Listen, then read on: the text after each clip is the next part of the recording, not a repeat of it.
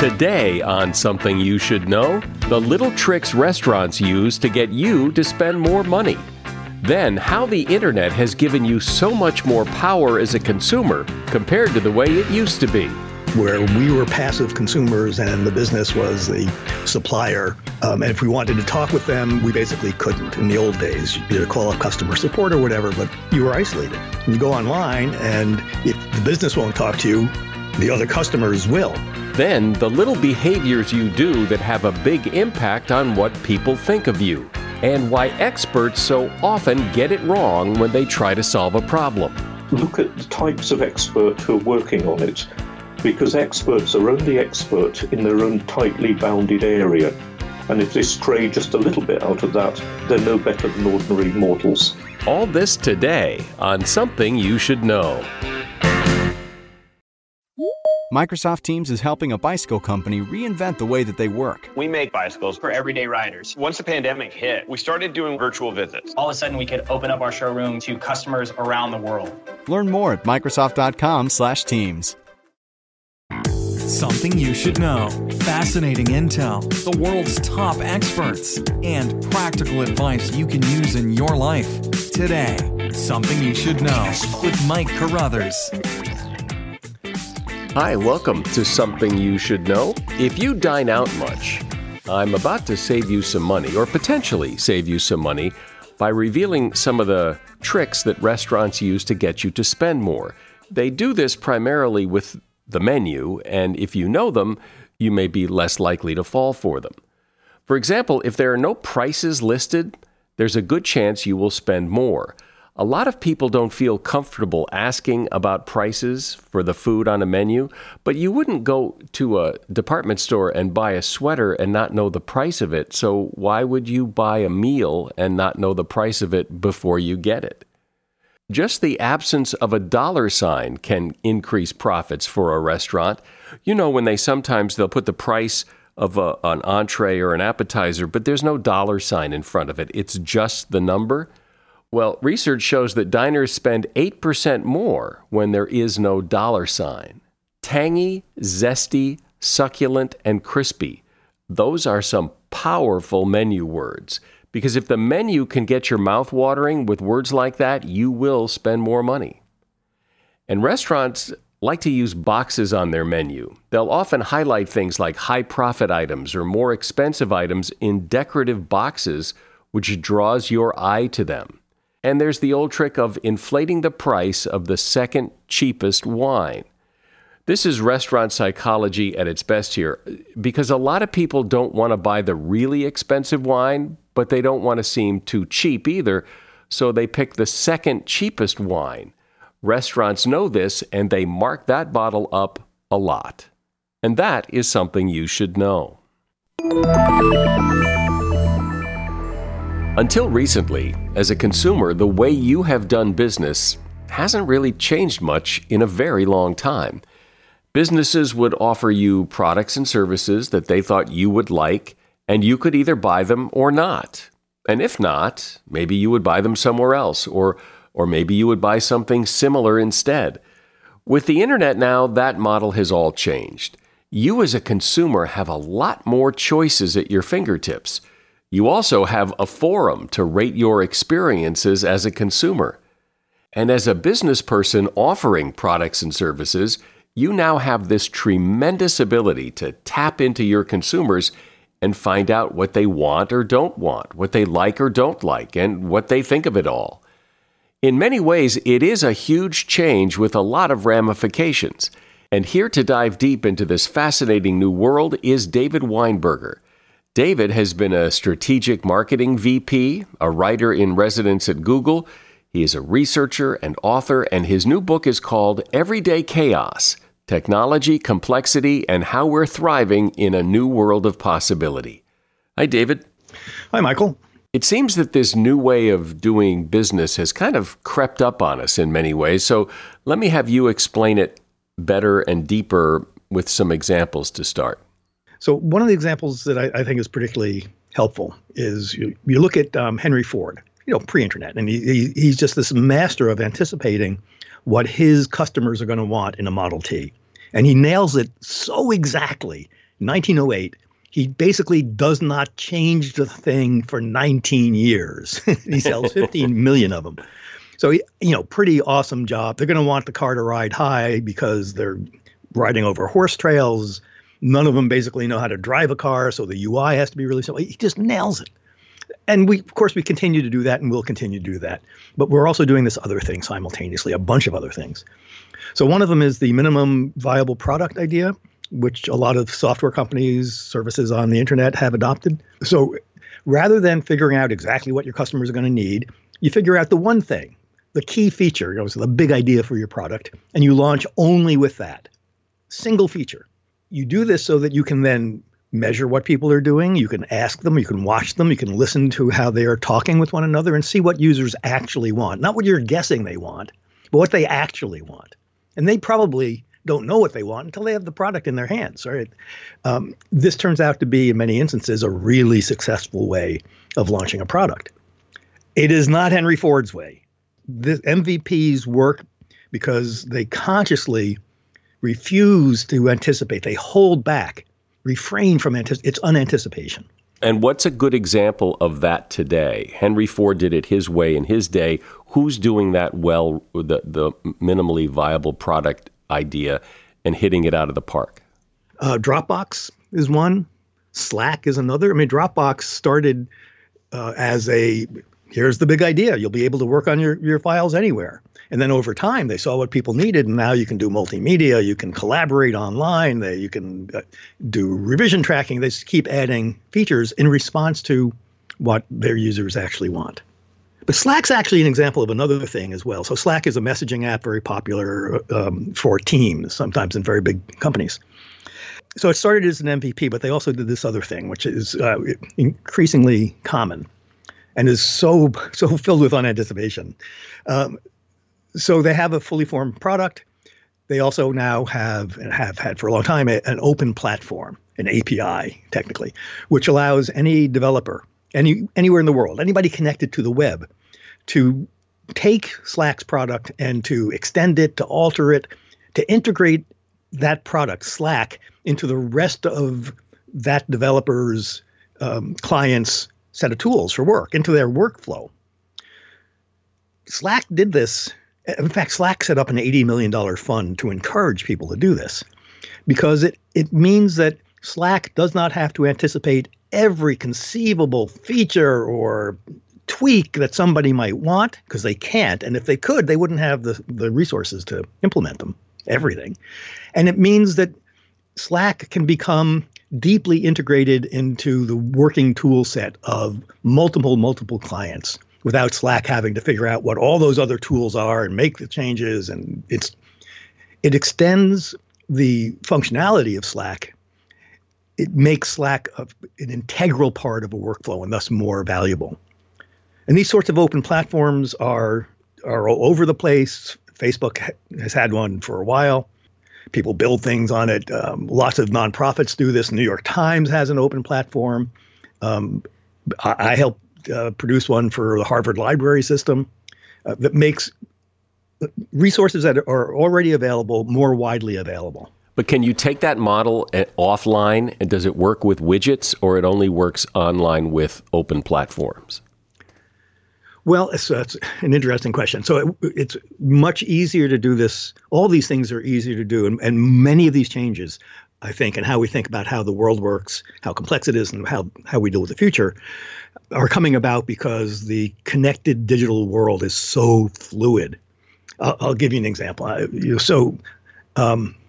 Cause and effect is a real thing, and it has real laws, and it's really sort of important. But cause and effect we can see in this new world is just one way in which things interact. Particularly important one, of course, but it's one way in which things interact. And online, the internet exists only. Well, only is too strong.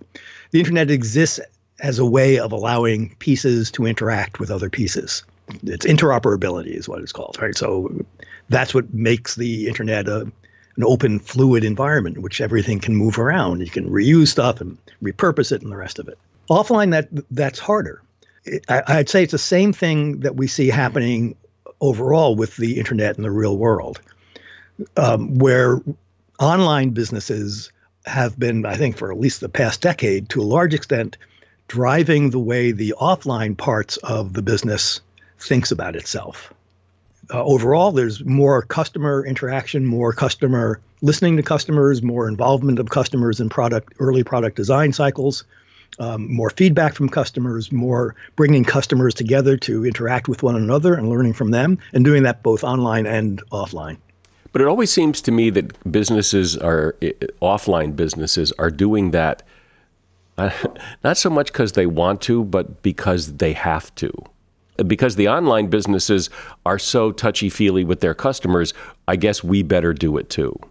Yes, there's a lot of reluctance to engage in all of these new, not just tactics and programs, but also ways of thinking about things. I think the net and now machine learning are changing our ideas about how things go together. And there's tremendous resistance. Has been resistance in each sector. And there's offline resistance as well, for sure. But you have to ask, why is the pressure there? Why has the internet so reshaped our ideas about what it means to be a customer, what it means to be a business, and what the relationship should be, that offline feels, even though it doesn't want to, it doesn't like it, it thinks it's all just touchy-feely stuff. Nevertheless, they feel obliged to start engaging in ways that they may not be very comfortable with. So even if you're a business that is traditionally thought of as an offline business, you still need to incorporate some component of online something in order to stay competitive. Yes, I think that's right. I think online has shaped our understanding of what our relationship to a business is. We are less patient, I think, offline with the impersonal and, impersonal mass relationships that we used to only have, where we were passive consumers and the business was the supplier. And if we wanted to talk with them, we basically couldn't. In the old days, you'd call up customer support or whatever, but you were isolated. You go online, and if the business won't talk to you, the other customers will. Sometimes, often, very, very happily, and exploring new ways of using a product, but also, when they're not happy, talking with one another in that way as well. And once you get, and that's a sense, I think that has given customers already a sense of power and agency. We're not the passive recipients of things. We have a voice as well. We can have an influence, and we can affect by sharing knowledge and ideas among customers. We can change the way that we use products. We can even make changes to products. We got used to the idea that there isn't a single source of information about products, and that source is the business, and the source only wants to tell us what it wants us to know. Those days are way over. That's been over for 20 years. That has given us customers, all of us, I think, a very different idea of our relationship to the business. And it doesn't stop at the edge of the internet. It continues out into the real world. It has changed our understanding. But is that coming back in a sense when I think of the retail business? I mean, Amazon is so dominant that it seems like they can do whatever they want. Yeah, I mean, the internet has slipped all too easily into a sort of re-centralization of big powers. That's regrettable. At the same time, the way that Amazon customers interact with one another on the site and off the site to decide what product they want to buy or how to get this thing to work, or what else they can do with it, or does this car really work in a Boston winter, all that sort of stuff, whether it's coming through a giant like Amazon or from a local car dealership, we expect now to be able to deal with other customers and get honest answers about that power relationship. I think the change in that power relationship, who knows, I think is permanent, even as there's this tremendous centralization of power in retail and other sectors as well. I'm speaking with David Weinberger, and his book is called Everyday Chaos, Technology, Complexity, and How We're Thriving in a New World of Possibility. You know, there are times in everyone's life, I don't care who you are, there are times when something interferes with your happiness or prevents you from achieving your goal. If that's happening to you, BetterHelp Online Counseling is there for you. BetterHelp offers licensed professional counselors who are specialized in issues such as depression, stress, relationships, anxiety, family conflicts, grief, and so much more. This is such a great idea. You connect with your professional counselor in a safe, private online environment. Anything you share is confidential. And it's convenient. You can schedule secure video or phone sessions, plus chat and text with your therapist. And if you're not happy with the counselor, you can request a new one at any time for no charge, because the right counselor really matters. Best of all, it's a truly affordable option. And for Something You Should Know listeners, you can get 10% off your first month with the discount code SYSK for Something You Should Know. So why not get started today? Go to betterhelp.com/SYSK. You simply fill out a questionnaire to help them assess your needs and get matched with a counselor you will love. betterhelp.com/SYSK. Do you own or rent your home? Sure you do. And I bet it can be hard work. You know what's easy? Bundling policies with Geico. Geico makes it easy to bundle your homeowner's or renter's insurance along with your auto policy. It's a good thing, too, because you already have so much to do around your home. Go to geico.com to get a quote and see how much you could save. It's Geico Easy. Visit geico.com today. That's geico.com. So you own or rent your home, right? Sure you do. And I bet it can be hard work. You know what's easy? Bundling policies with Geico. Geico makes it easy to bundle your homeowner's or renter's insurance along with your auto policy. It's a good thing, too, because you already have so much to do around your home. Go to geico.com, get a quote, and see how much you could save. It's Geico Easy. Visit geico.com today. That's geico.com. So, David, now I'm asking you to predict the future, but where's the next step in this evolution, if there is one? I'm old enough to know that I don't know what's going to happen. But I think that especially with the rise of machine learning and the way that machine learning thinks about the world, I think that is, in fact, bringing us to an evolutionary step. So we got used to the chaos and information overload, which we continue to not to flee from, but to demand. We want more and more information. The internet got us used to that environment, an environment in which, in various ways, we've gotten used to the idea that we will open up more possibilities. We will do what we can in order to make things more reusable. As individuals and as businesses, we want more and more possibilities rather than a narrowing of possibilities. Machine learning, I think, is giving us a way of understanding that in some sense, and giving us a different model of how the world works. And I think that we are well down the path of accepting that implicitly. Since you brought up machine learning, artificial intelligence a moment ago, explain how that fits into this discussion. So a normal computer, when you want to program it to do something, whether let's say it's to predict quarterly sales, you tell it what the main factors are: number of salespeople, number of leads, incentives, all the rest of that. And then you tell it how those factors are related. So maybe if you increase incentives, maybe you'll get more sales, but that will, et cetera. That's a model, right? You specify the factors and the relationships. With machine learning, you don't do that. This is why it's really a big step. You do not have a human say, okay, here's what we think the relationships are. Instead, you just give it this huge bag full of data, millions and millions of data points if you can.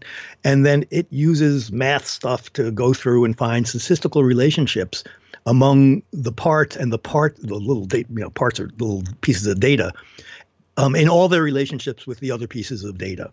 Sort of weighted relationships, probabilistic correlations from this point to 10,000 others, and then each of those. So you get this massive model of interdependencies of small particulars. And when it works, it works really nicely. It can predict sometimes better than we can and classify faster or more accurately. That's why we use it.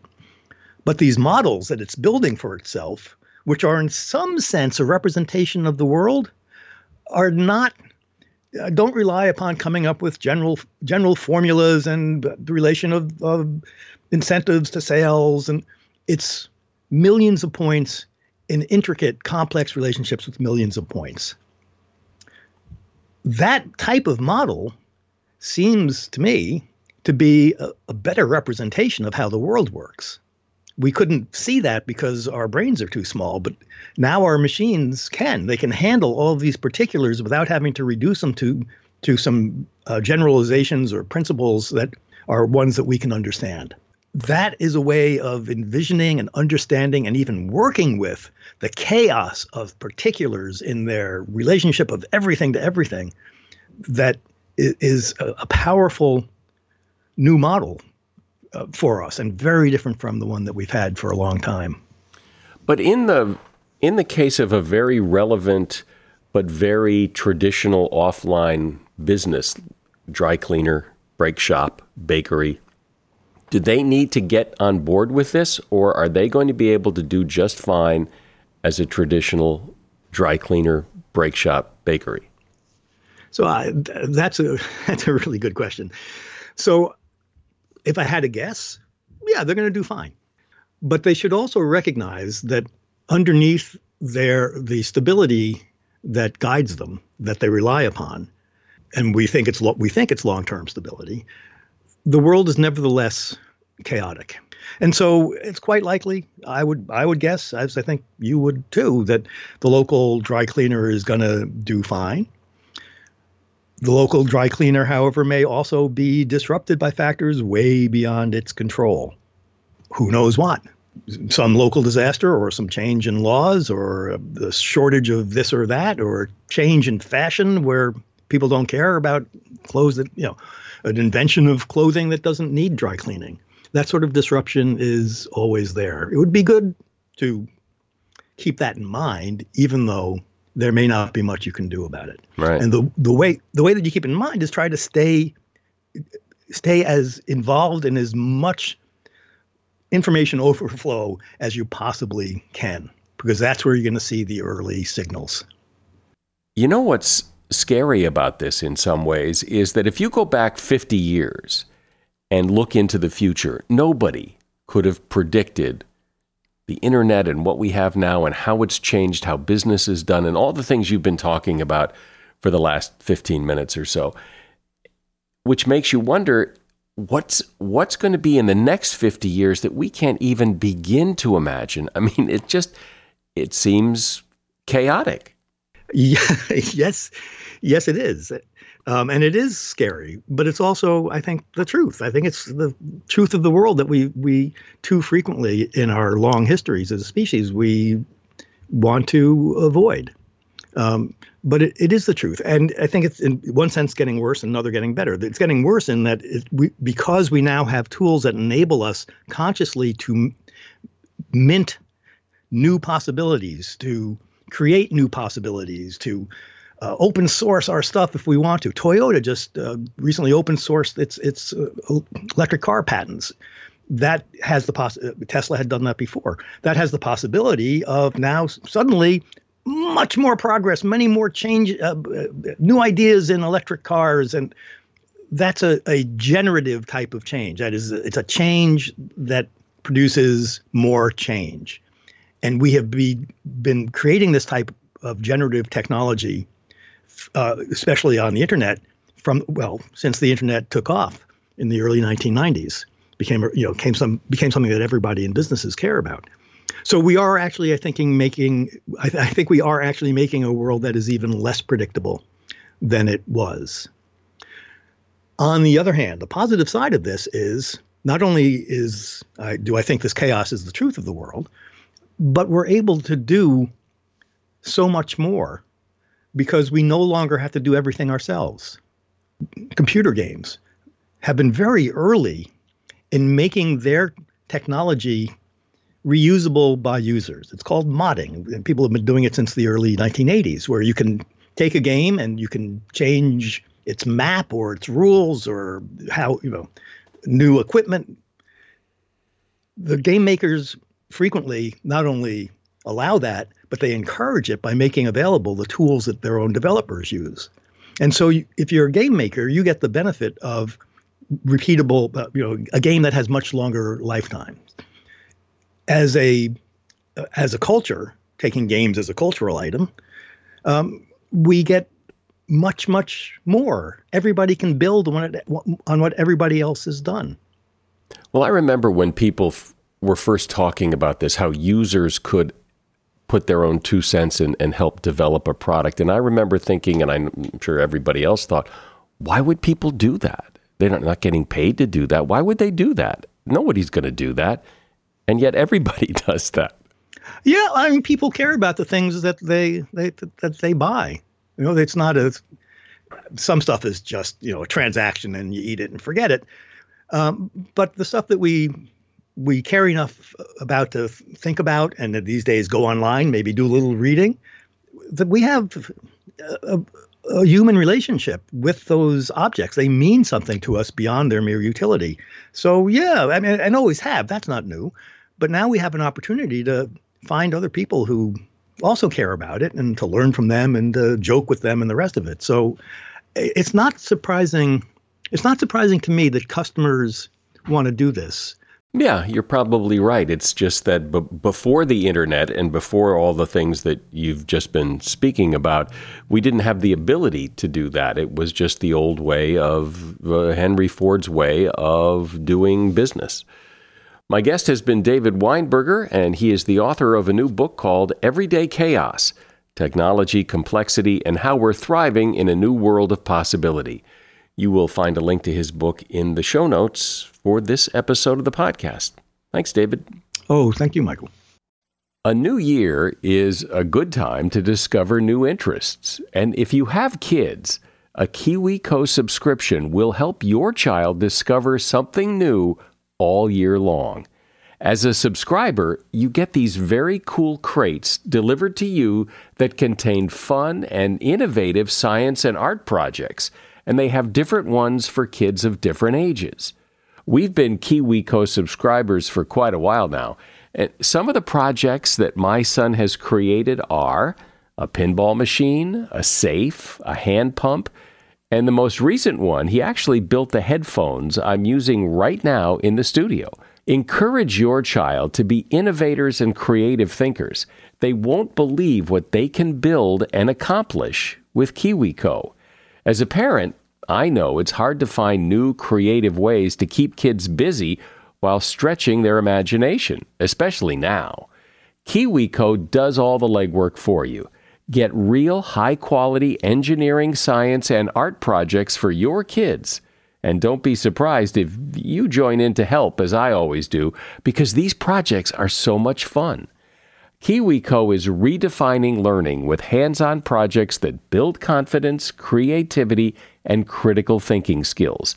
There's something for every kid, or kid at heart, at KiwiCo. Get 30% off your first month plus free shipping on any crate line with code SOMETHING at KiwiCo.com. That's 30% off your first month at KiwiCo.com, promo code SOMETHING. You've likely heard me mention and recommend the Jordan Harbinger Show podcast before. And the reason I mention it is, well, yes, Jordan advertises his show here, and he does that for strategic reasons. You see, people who like this podcast are bound to like his podcast. He and I have a similar philosophy. In fact, I just spoke with him on the phone yesterday to compare some notes. Look, I really want you to give the Jordan Harbinger Show a listen. He covers a lot of topics with big-name guests like Seth Godin, Mark Cuban, Kevin Systrom, one of the founders of Instagram. And Jordan's done really interesting episodes where he talks about his visits to North Korea, as well as how a professional art forger somehow made millions of dollars being chased by the feds and the mafia. So, as you see, there's a lot of variety, but one constant is Jordan's ability to pull useful pieces of advice from his guests. I promise you'll find something useful that you can apply in your life in every episode of Jordan's podcast. I enjoy the Jordan Harbinger Show, and I'm not saying that because he's advertising. It really is good. Search for the Jordan Harbinger Show. That's Harb as in boy, IN as in Nancy, GER. The Jordan Harbinger Show on Apple Podcasts, Spotify, or wherever you listen to podcasts. Have you ever tried to solve a problem and fail at it, and then when you did find out what the right answer was, say, how did I miss that? It's happened to all of us, I imagine. Why? Why does it sometimes seem in retrospect that the answer was right in front of us and we didn't see it? Interesting question, and one that's been studied pretty thoroughly by Gordon Rugg. Gordon is a British researcher and author of the book Blind Spot: Why We Fail to See the Solution Right in Front of Us. Hi, Gordon. Hello, good to meet you. So give me an example, a good teaching example of how this happens. Yes, here's a very simple example from market research. Market researchers will ask you, what do you think of this product? And they'll usually give you a scale from dislike at one end to like at the other end. And that looks perfectly sensible and reasonable. And it's a pig to analyze because you get a lot of answers that are in the middle and you don't know what that means. So what happens if instead you treat those as two separate questions? How much do you like this? And how much do you dislike this? And when you do that, and then you plot those two sets of numbers against each other, suddenly you get a completely different way of thinking about the problem that had been staring market researchers in the face forever and that they'd missed. So what you find is that for a lot of products, they're low on both liking and disliking. They're harmless and they're boring and there's nothing very amazing about them. And at the opposite extreme, you get some products where people love the product and hate it at the same time. So, for example, if something's described as an exclusive resort, then that sends out the positive signal of very high quality, but also the negative signal of it might be very snooty and snobbish and unwelcoming.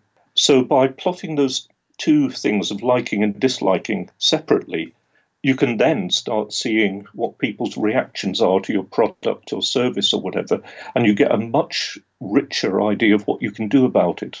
So when I've taken that to some of the most prestigious companies in the world and shown them, it was very gratifying and entertaining for me to see the double take that they did as they realized that they'd looked right past that for their whole careers.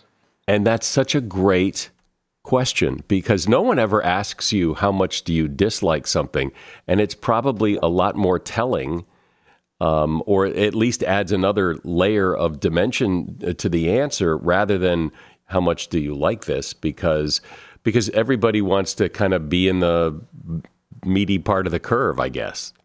Absolutely. And that sort of representation tells you what you have to do with your product. So if you're down in that low liking, low disliking, you have to add something to it. If you're in the high liking and high disliking, you have to subtract something from it. Another thing you can get is where some people love it completely and don't dislike it at all, and others hate it and don't like it at all. So it's what we call in the UK the Marmite effect. People either love Marmite or they hate it. You don't get anyone in the middle. So if you've got a Marmite product, then what you do is say, we'll focus on this market. We won't try and change the taste, because if we do, we'll lose the people who love it. So very clear, precise guidance on what to do about your product or your service. It's interesting. I know you talk about how experts play into this, and that part of the problem anyway is that people think, well, if you're going to find the solution, you get yourself an expert, and an expert can find the solution, which often adds to the problem. But largely because they have influence. They tend to make the same types of mistakes that ordinary humans do. The trouble is that if the expert is designing something like a car or a medical intervention, then the scope for effect on ordinary human beings is much greater than if you or I made a mistake. What is it about being an expert that makes you miss the obvious? One thing that's a real problem is what's called strong but wrong errors. Those are errors where you do the familiar thing instead of the right thing. So an everyday example is if you go to work every day and you lock your office every time you go out the office door, which a lot of people do, you'll use your office key much more often than your home front door key. If you're in that situation, you will find yourself occasionally trying to unlock your home with your office key, but you'll never find yourself doing the opposite to that. You're doing the thing that's familiar. You're at a door, you need to unlock it, and you do the most common thing. So as an expert, you'll be dealing with familiar cases a lot of the time, like a doctor who sees a particular condition over and over and over again, and they see someone else with the same symptoms, and there's a real risk that they'll make a strong but wrong error. So they're actually trained explicitly in strategies to overcome that risk. Well, I think everybody can see that in whatever industry they work in or in any organization where people who know think they know, so they don't have to think too hard about it. Yes, exactly. And you also get a lot of assumptions that everyone has made for so long that they've become treated as just self-evidently true, like the disliking and liking thing. And so people just don't look at those things because they're so familiar. They look right past them at whatever is new and whatever is right in their face, instead of going back several steps and looking at their key assumptions and seeing if those assumptions are still true. What's the mathematics of desire? There are regularities in people's aesthetics, the things that they like. So, for example, there's a sweet spot for height, and it's equivalent in ordinary English to pretty whatever it is. So if you're pretty tall, fairly tall, then you're viewed as more prestigious, more attractive, a whole load of things like that. If you're very tall, then you've gone too far from that sweet point, and you tend to be viewed as an oddity. And you tend to get the same distance from that average point, cropping up over and over again as the sweet spot. So it's statistically about 1 to 2 standard deviations from the mean, which is the equivalent of fairly whatever it is. So you've got a sweet spot, for example, for petite women and a sweet spot for tall women, similarly with men.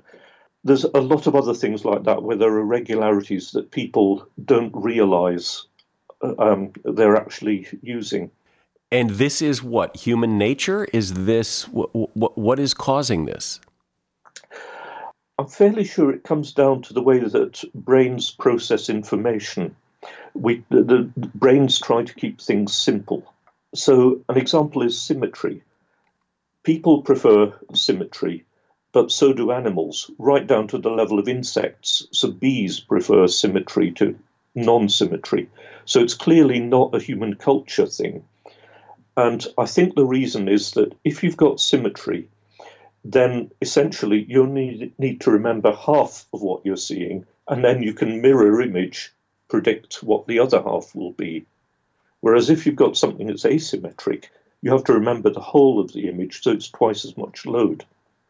How else do we have blind spots that we might not be aware of, or that, because everybody's had that experience of, oh, yeah, obviously, sure, there it is, and we missed it, but how else does this show up in life? One example is when you go to the ATM to take money out. A very easy mistake to make is to take the money and walk away and leave the card in the machine. That used to happen all the time with the very early machines. And the designers were software engineers and logical and rational, and they thought, what sort of person would leave the valuable card behind? People like everybody is the answer. What was actually going on was that the human brain the human went to the ATM, was thinking, I'm going to this device to get money out. And once the money was out, it had accomplished its goal. And taking the card after it got the money, that came after it had achieved its goal. There was no reason to remember that. So what they did was to redesign so that first you have to take your card, and then after that you get the cash. So getting the cash is the last part of the transaction, and then you've achieved your goal. And so you've designed out that human error. That's really interesting, because who hasn't done that? I mean, so many people have done that, and yes, and so understanding all of this, and it's really fascinating. But what's the big so what here? What do we take from this, and what can we learn from this? What's the big point here? I think there's two big points. One is that in everyday life, there's a lot of room for making things much better, very easily, very low cost, like the example of the market researchers and liking and disliking, for example. There's a similar one I can tell you, which is about what's called expressive behavior versus instrumental behavior. Expressive behavior shows what sort of person you are. Instrumental behavior is about getting a job done. And I've been working with people in the medical services on this, because they get a lot of problems with doctor-patient or nurse-patient interactions. So when I told them about instrumental and expressive behavior, suddenly they could see how a lot of the problems they were getting was when there was a mismatch between an expressive patient, for example, who's saying, I'm so ill, I'm so worried, and they want a doctor who will be expressive and say, don't worry, it's all right. If instead they've got an instrumental doctor who says, statistically, you're likely to be fine, I'm going to do these things, then the patient is going to be very uncomfortable because the doctor, in their language, isn't showing that they care. And conversely, if you've got an instrumental, fact-driven patient who says, I want to know what to do about this condition I've got, and the doctor says, there, you'll be fine, again, you've got a problem. So that very simple concept lets you teach the medics some simple stock phrases that you can use to handle the two different types of patient. And suddenly everything improves for everyone. So let's talk about the verifier method, because this is really interesting as it pertains to something called the Voynich manuscript.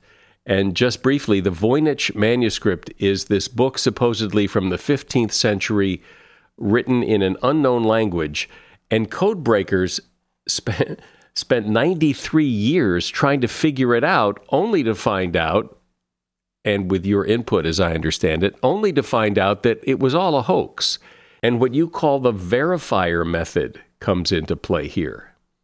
It works for problems where probably the experts have got all the information that they need and they're still stuck, because that implies that they're putting their answer together in the wrong configuration. So if you've got one of those cases, what you then do is look at the types of expert who are working on it, because experts are only expert in their own tightly bounded area. And if they stray just a little bit out of that, they're no better than ordinary mortals.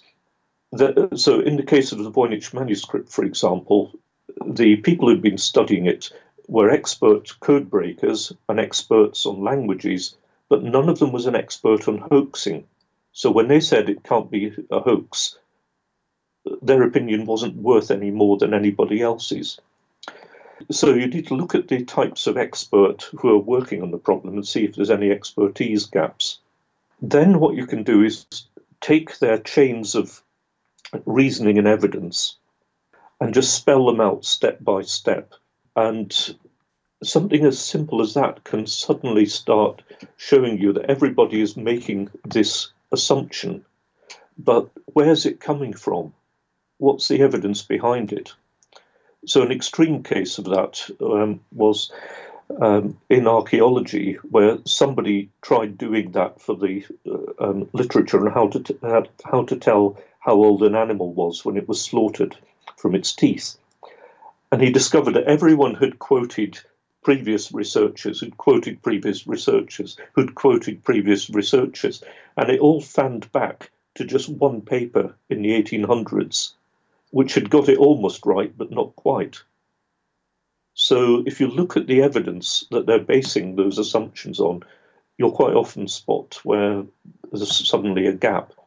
Your example just now of when they were looking at this manuscript for 90 years and they had language experts and they had all these experts determining it wasn't a hoax, but they didn't have a hoax expert. As soon as you say that, it's like, well, of course. It's always easy with hindsight. Yeah. Isn't that interesting that the moment you said it, in 90 years, somebody didn't bother to find an expert on hoaxes and ask them their opinion? Researchers are human, and humans are social animals. So if the consensus in your field is everyone's doing it this way, there's a lot of pressure on you to do it the same way as everyone else. Which has probably caused more mistakes and errors than anybody cares to admit. It's really great. It's fun to take a peek inside your brain because it works a little different than everybody else's, so I appreciate that. Gordon Rugg has been my guest. He is a British researcher and author of the book Blind Spot: Why We Fail to See the Solution Right in Front of Us. There's a link to his book in the show notes. Thanks, Gordon. Thank you very much. It's been a pleasure talking to you. You and I constantly make judgments about other people based on what we see them do. Humans do that, and we cannot not do that.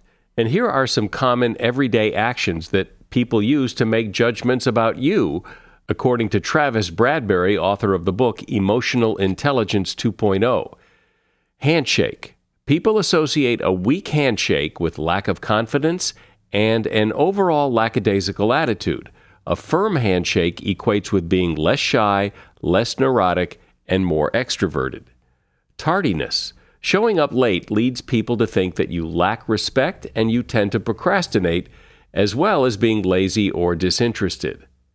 How you treat waiters and receptionists. This has become a common interview tactic that a lot of employers use. By gauging how you interact with support staff on your way in and out of the building, interviewers get a sense for how you treat people in general. How often you check your phone. If you do it in the middle of a conversation, that conveys a lack of respect, attention, listening skills, and willpower. And then there's eye contact. Staring at someone is creepy, but maintaining eye contact about 60% of the time is just the right amount. And that is something you should know.